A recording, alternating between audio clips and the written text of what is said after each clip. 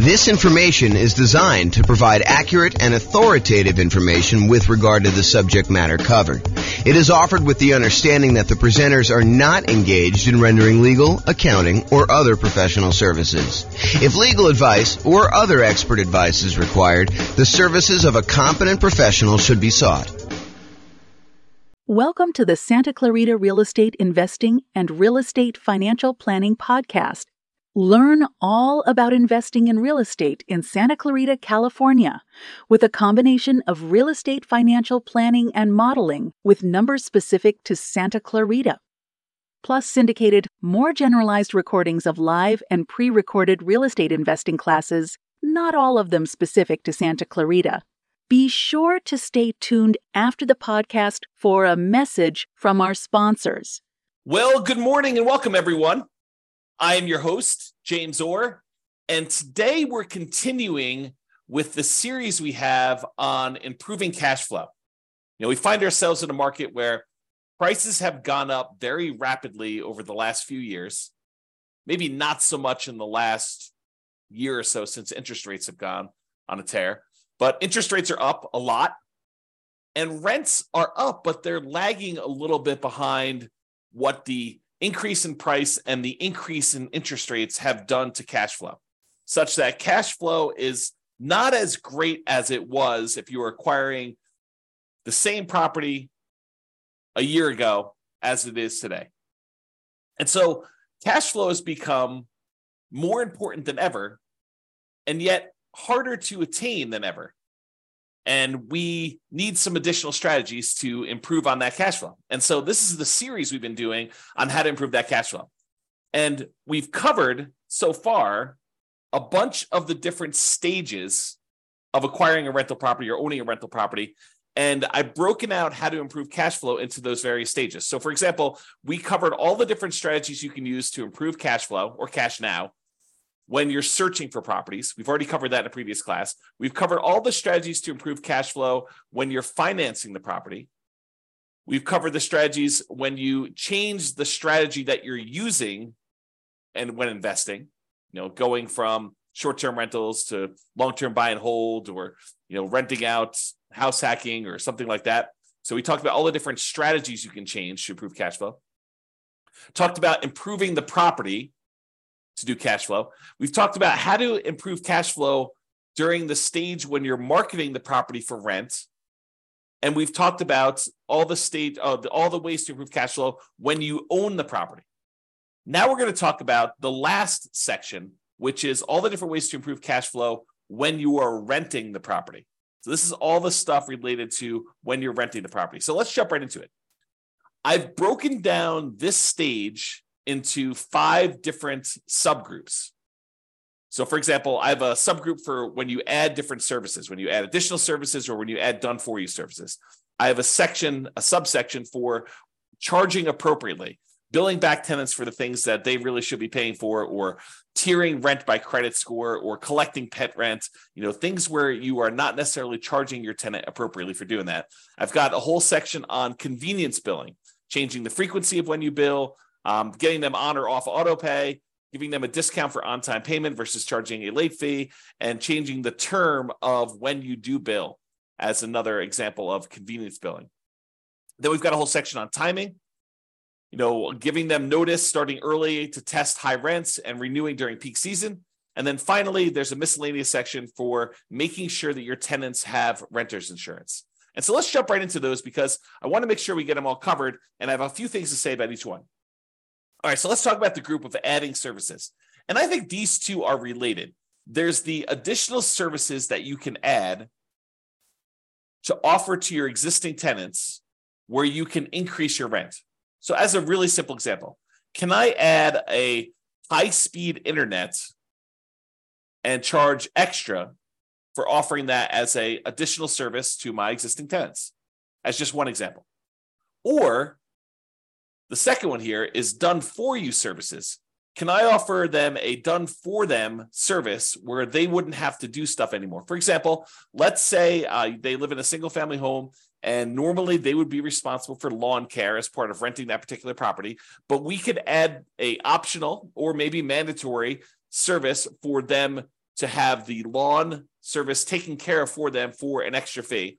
And the extra fee can be more than what the person we are outsourcing it to would charge. There's a little bit of overhead and oversight that you need to do, and a little bit of risk, honestly, that they won't pay, or there'll be vacancy or whatever it is. So you should charge a small premium for offering additional services, additional done-for-you services. But you could do stuff like lawn care or snow removal or house cleaning, or whatever other services that they might find valuable based on your knowledge of them as your tenants and what they might want.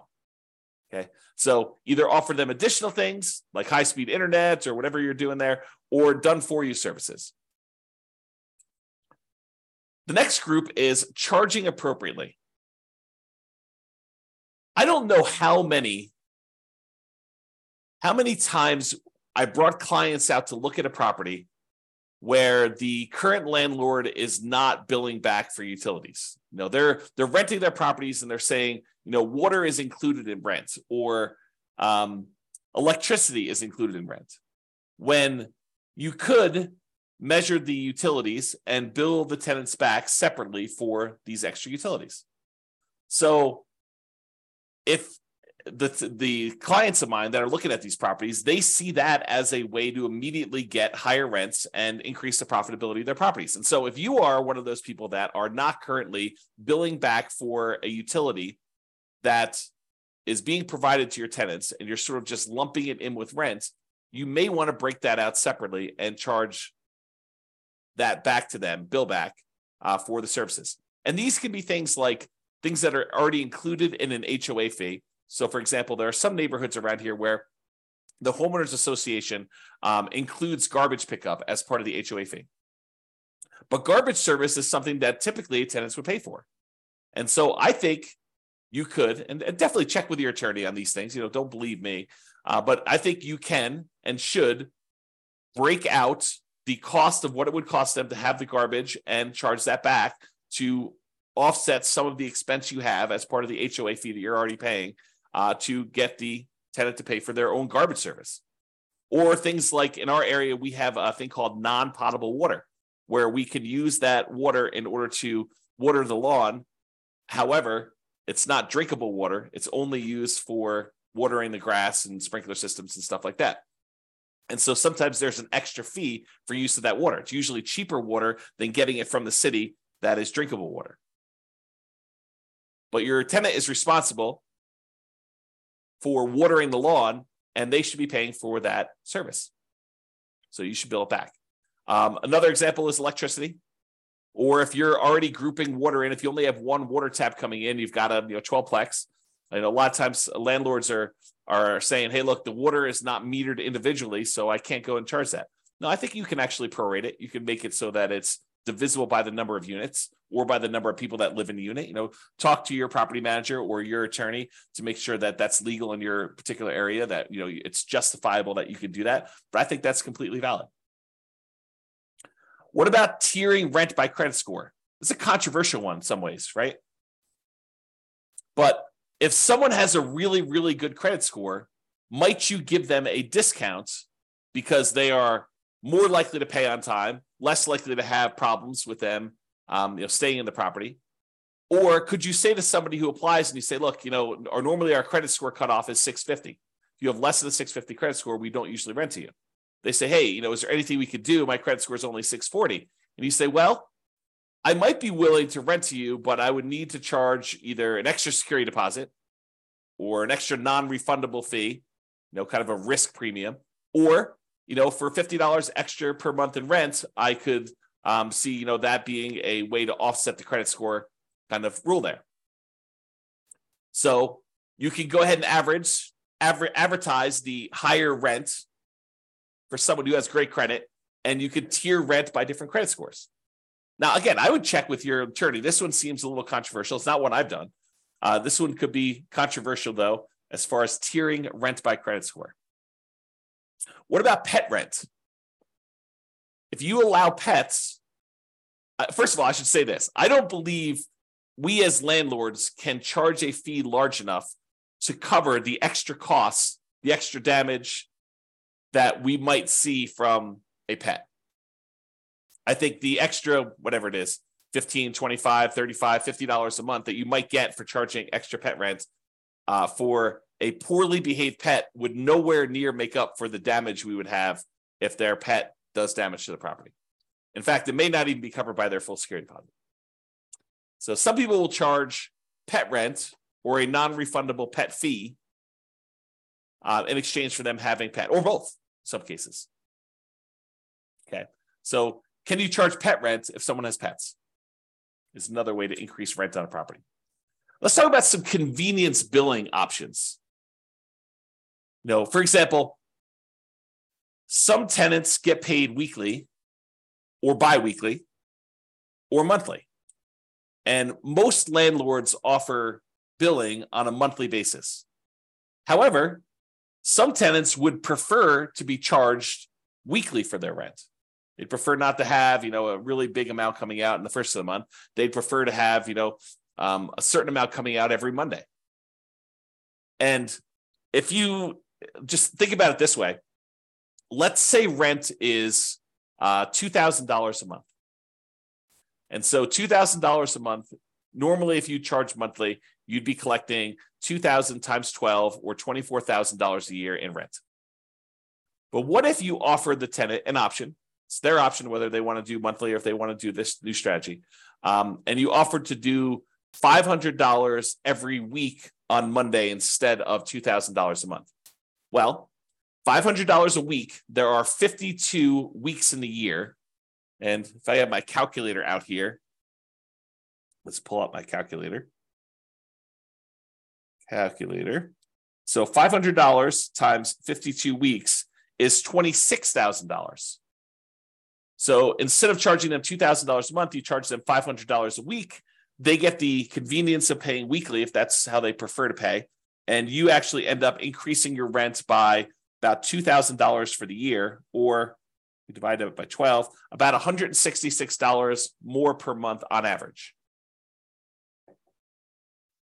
If instead of doing that, you could do it also biweekly. You could say every 2 weeks, which is when they might get paid, 2 weeks on the Monday following the Friday payday, give them a chance to have the money hit the account and clear and everything else. And then on Monday, you auto pay for $1,000 instead of the $2,000 a month. Okay, so that's an option. What about auto pay? Auto pay could be considered a convenience. And so you could charge a small fee for auto pay. Or if you have problems collecting rent, maybe you say, hey, look, there's a convenience fee or a inconvenience fee of me having to manually accept your checks and process them. And sometimes they bounce or whatever it is. And so you could charge a fee for people not being on auto pay. Right. So you could go either way with that, depending on what is going on in your marketplace and with your particular properties as a way to increase income from the properties. And, some of these strategies, as I think about it, some of these strategies are ways to increase income, but some of them are just to be paid for the time you're spending doing things that you might not have from other tenants. Right? Like if you had tenants that always paid on time, you wouldn't have to worry about charging them, for having to chase them down when their check bounces or something they're late on their payment or whatever it is. So charging a fee for them manually paying instead of being on auto pay is really just recapturing some of the work you're already doing.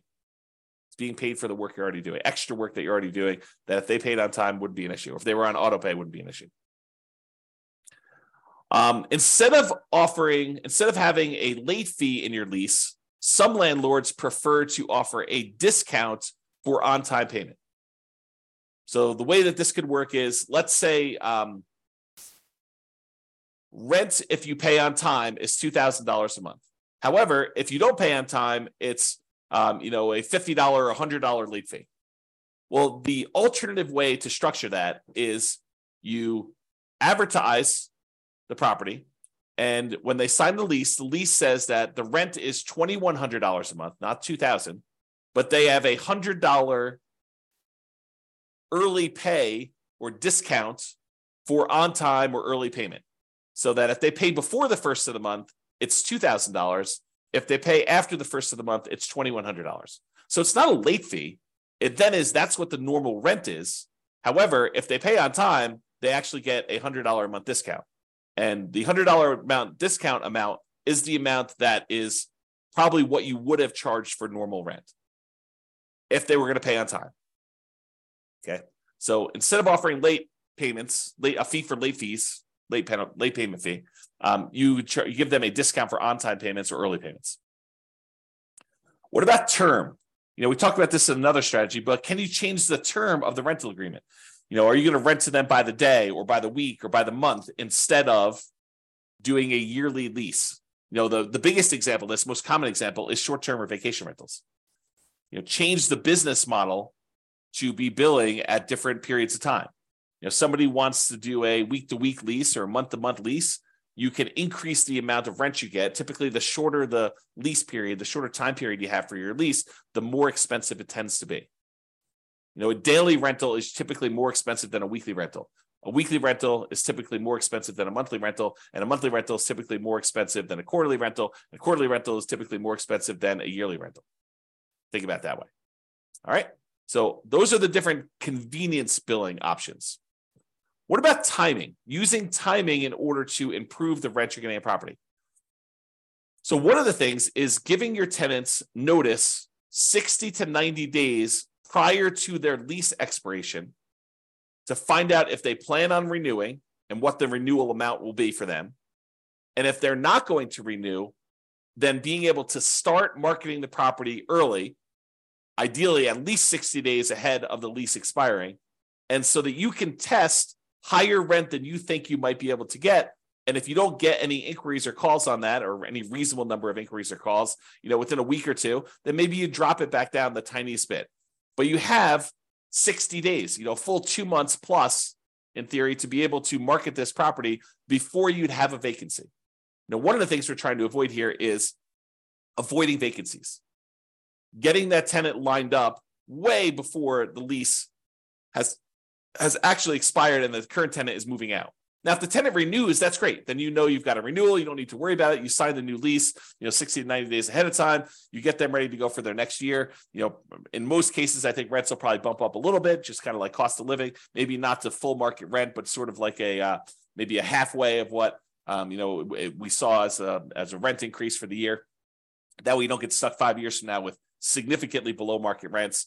You're kind of like increasing a little bit each year.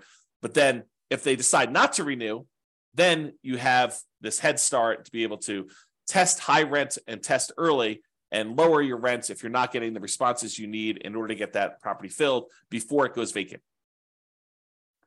And then ideally, you want to be renewing in peak season. So schedule your leases to end during peak rental season. And that may be a little bit different depending on what market you're in. In our market here, it's probably in the springtime, kind of like spring to early summer, like May. So schedule your leases to end during peak rental seasons. You don't want a lease to end between Thanksgiving and Christmas in most cases. So what if you have a tenant that gets evicted and they happen to have the property vacated, right after Thanksgiving? Do you do a year lease from Thanksgiving? No, you do not. You market the property because it's vacant right now, but you tell them that the lease is either a short lease, like it's a 6-month lease to get them on cycle, or it's a long lease, it's an 18-month lease to get them on cycle. But you don't voluntarily put a year-long lease in place to have yourself be vacant again in Thanksgiving and Christmas. You're setting yourself up for failure. You're setting yourself up for below market rents if you're constantly having to market your property between that Thanksgiving and Christmas time. So you want to go and optimize your rent. So sometimes you might have a 14-month lease. Sometimes you might have a 17-month lease. Sometimes you might have a 6-month lease, although I prefer to do at least a year. But you do whatever you need to do in order to get on peak season if you find yourself having to lease a property at a less than optimal time for the first one. Then after that, ideally the lease is coming due in a period of time where it's optimal and you can just renew for 1 year at a time based on that. But get on cycle to begin with and then work with that. Okay. So those are all the things with timing, making sure the timing is in your favor for doing that. And then finally, renter's insurance. And you might be saying, renter's insurance? James, why is renter's insurance on here as a way to improve cash flow? Well, It's not an issue unless there's a claim, right? If you have a tenant living in a property and something happens to the property, there's a fire, there's some type of flooding, there's a roof leak or something like that, and something in the tenant's property gets damaged, and they come after you to pay for their $5,000 kind of like furniture stereo system because the leak was there and they somehow think it was your fault. If they have renter's insurance, their renter's insurance will cover them for the damage. If they don't have renter's insurance, they think you're responsible for the damage and they're going to come after you. So by having renter's insurance and insisting that your tenants have renter's insurance and verifying that your tenants have renter's insurance, you are less likely to have, even if it's a false claim, right? But you're less likely to have a claim against you to cover damages should something unexpected happen to your property and your tenant now thinks that it's your fault and that you should pay to replace all their clothes or their furniture or their television or whatever it is that they've got there. Or maybe the carport falls in because, it's gotten old and they have their car parked under there and it snowed or whatever, or there's a hurricane. You want to get yourself out of these situations where you are responsible for the tenant's personal property because your insurance will cover the property, your property itself, the physical building. But your insurance as a landlord does not typically cover what the tenant owns inside the property, the tenant's personal property. For that, they need a separate renter's insurance policy, and they're relatively inexpensive. Just the renter needs to get one and have one and keep it in place so that if something does happen, they don't lose their personal stuff. You'll have insurance to kind of fix the property, but you will not have insurance to replace their stuff. And you don't want to have to make a $5,000 claim. I mean, $5,000, this happens, once every couple of years, which it probably won't. But if it could, we could be talking, $200 a month in worst cash flow by having a $5,000 hit if you amortize it over that period. All right. So in conclusion, optimizing cash flow is really about maximizing income whenever we can and minimizing expenses. And today, I think a lot of the ideas we had, there may be a couple in there that were a little bit larger, but a lot of the ideas we have were like really small amounts. And I think for a lot of folks, you wouldn't even bother with a lot of these unless you were really trying to optimize and get like the most small wins on your property. I think for the most part, if you do the big things, use the right strategy, get the right financing in place, kind of do the things to make sure that your property is rented and rented right. I think you don't need to play around with some of these things that might increase it by $25 or $50 a month. Because I think you get to a point where if you've already optimized in other areas, adding these additional ones on there start to get excessive. If rent was $2,000 a month and you've done a couple things to kind of bump it up to $2,050 or $2,100 or maybe $2,150, then if you think you're going to add another thing on there that's going to get you an extra $35 or whatever it is, I think it's harder and harder to do those extra amounts. The further you get away from kind of like the range of rents that you're getting, the harder it is to get those additional wins, additional improvements. Okay. So there are things you can do on properties you already own that will improve your cash flow. That's sort of what we talked about today. It is better, in my opinion, to take a more holistic approach, look at all of the different stages, look at all of the different ways that we can optimize, and pick the ones that make sense for you and your particular situation and your particular properties. All right, that's all I got. I hope you've enjoyed this particular class. Have a great day. Bye-bye for now. With home prices up, mortgage interest rates up, and rents up, but not quite enough to counteract the higher prices and interest rates. Cash flow on rental properties in Santa Clarita is harder than ever. Book a call with the Real Estate Financial Planner to apply our proprietary 88 strategies to improve cash flow on your rentals. See the show notes for a link to schedule your call and improve your cash flow today. If you're a real estate agent, lender, or professional in Santa Clarita that wants to help our real estate investor listeners, consider reaching out to learn about collaboration opportunities with this podcast. We'd love to add more value to our listeners by having you assist our investors buy, sell, and finance their real estate investments. See the show notes to schedule a call to discuss collaboration opportunities.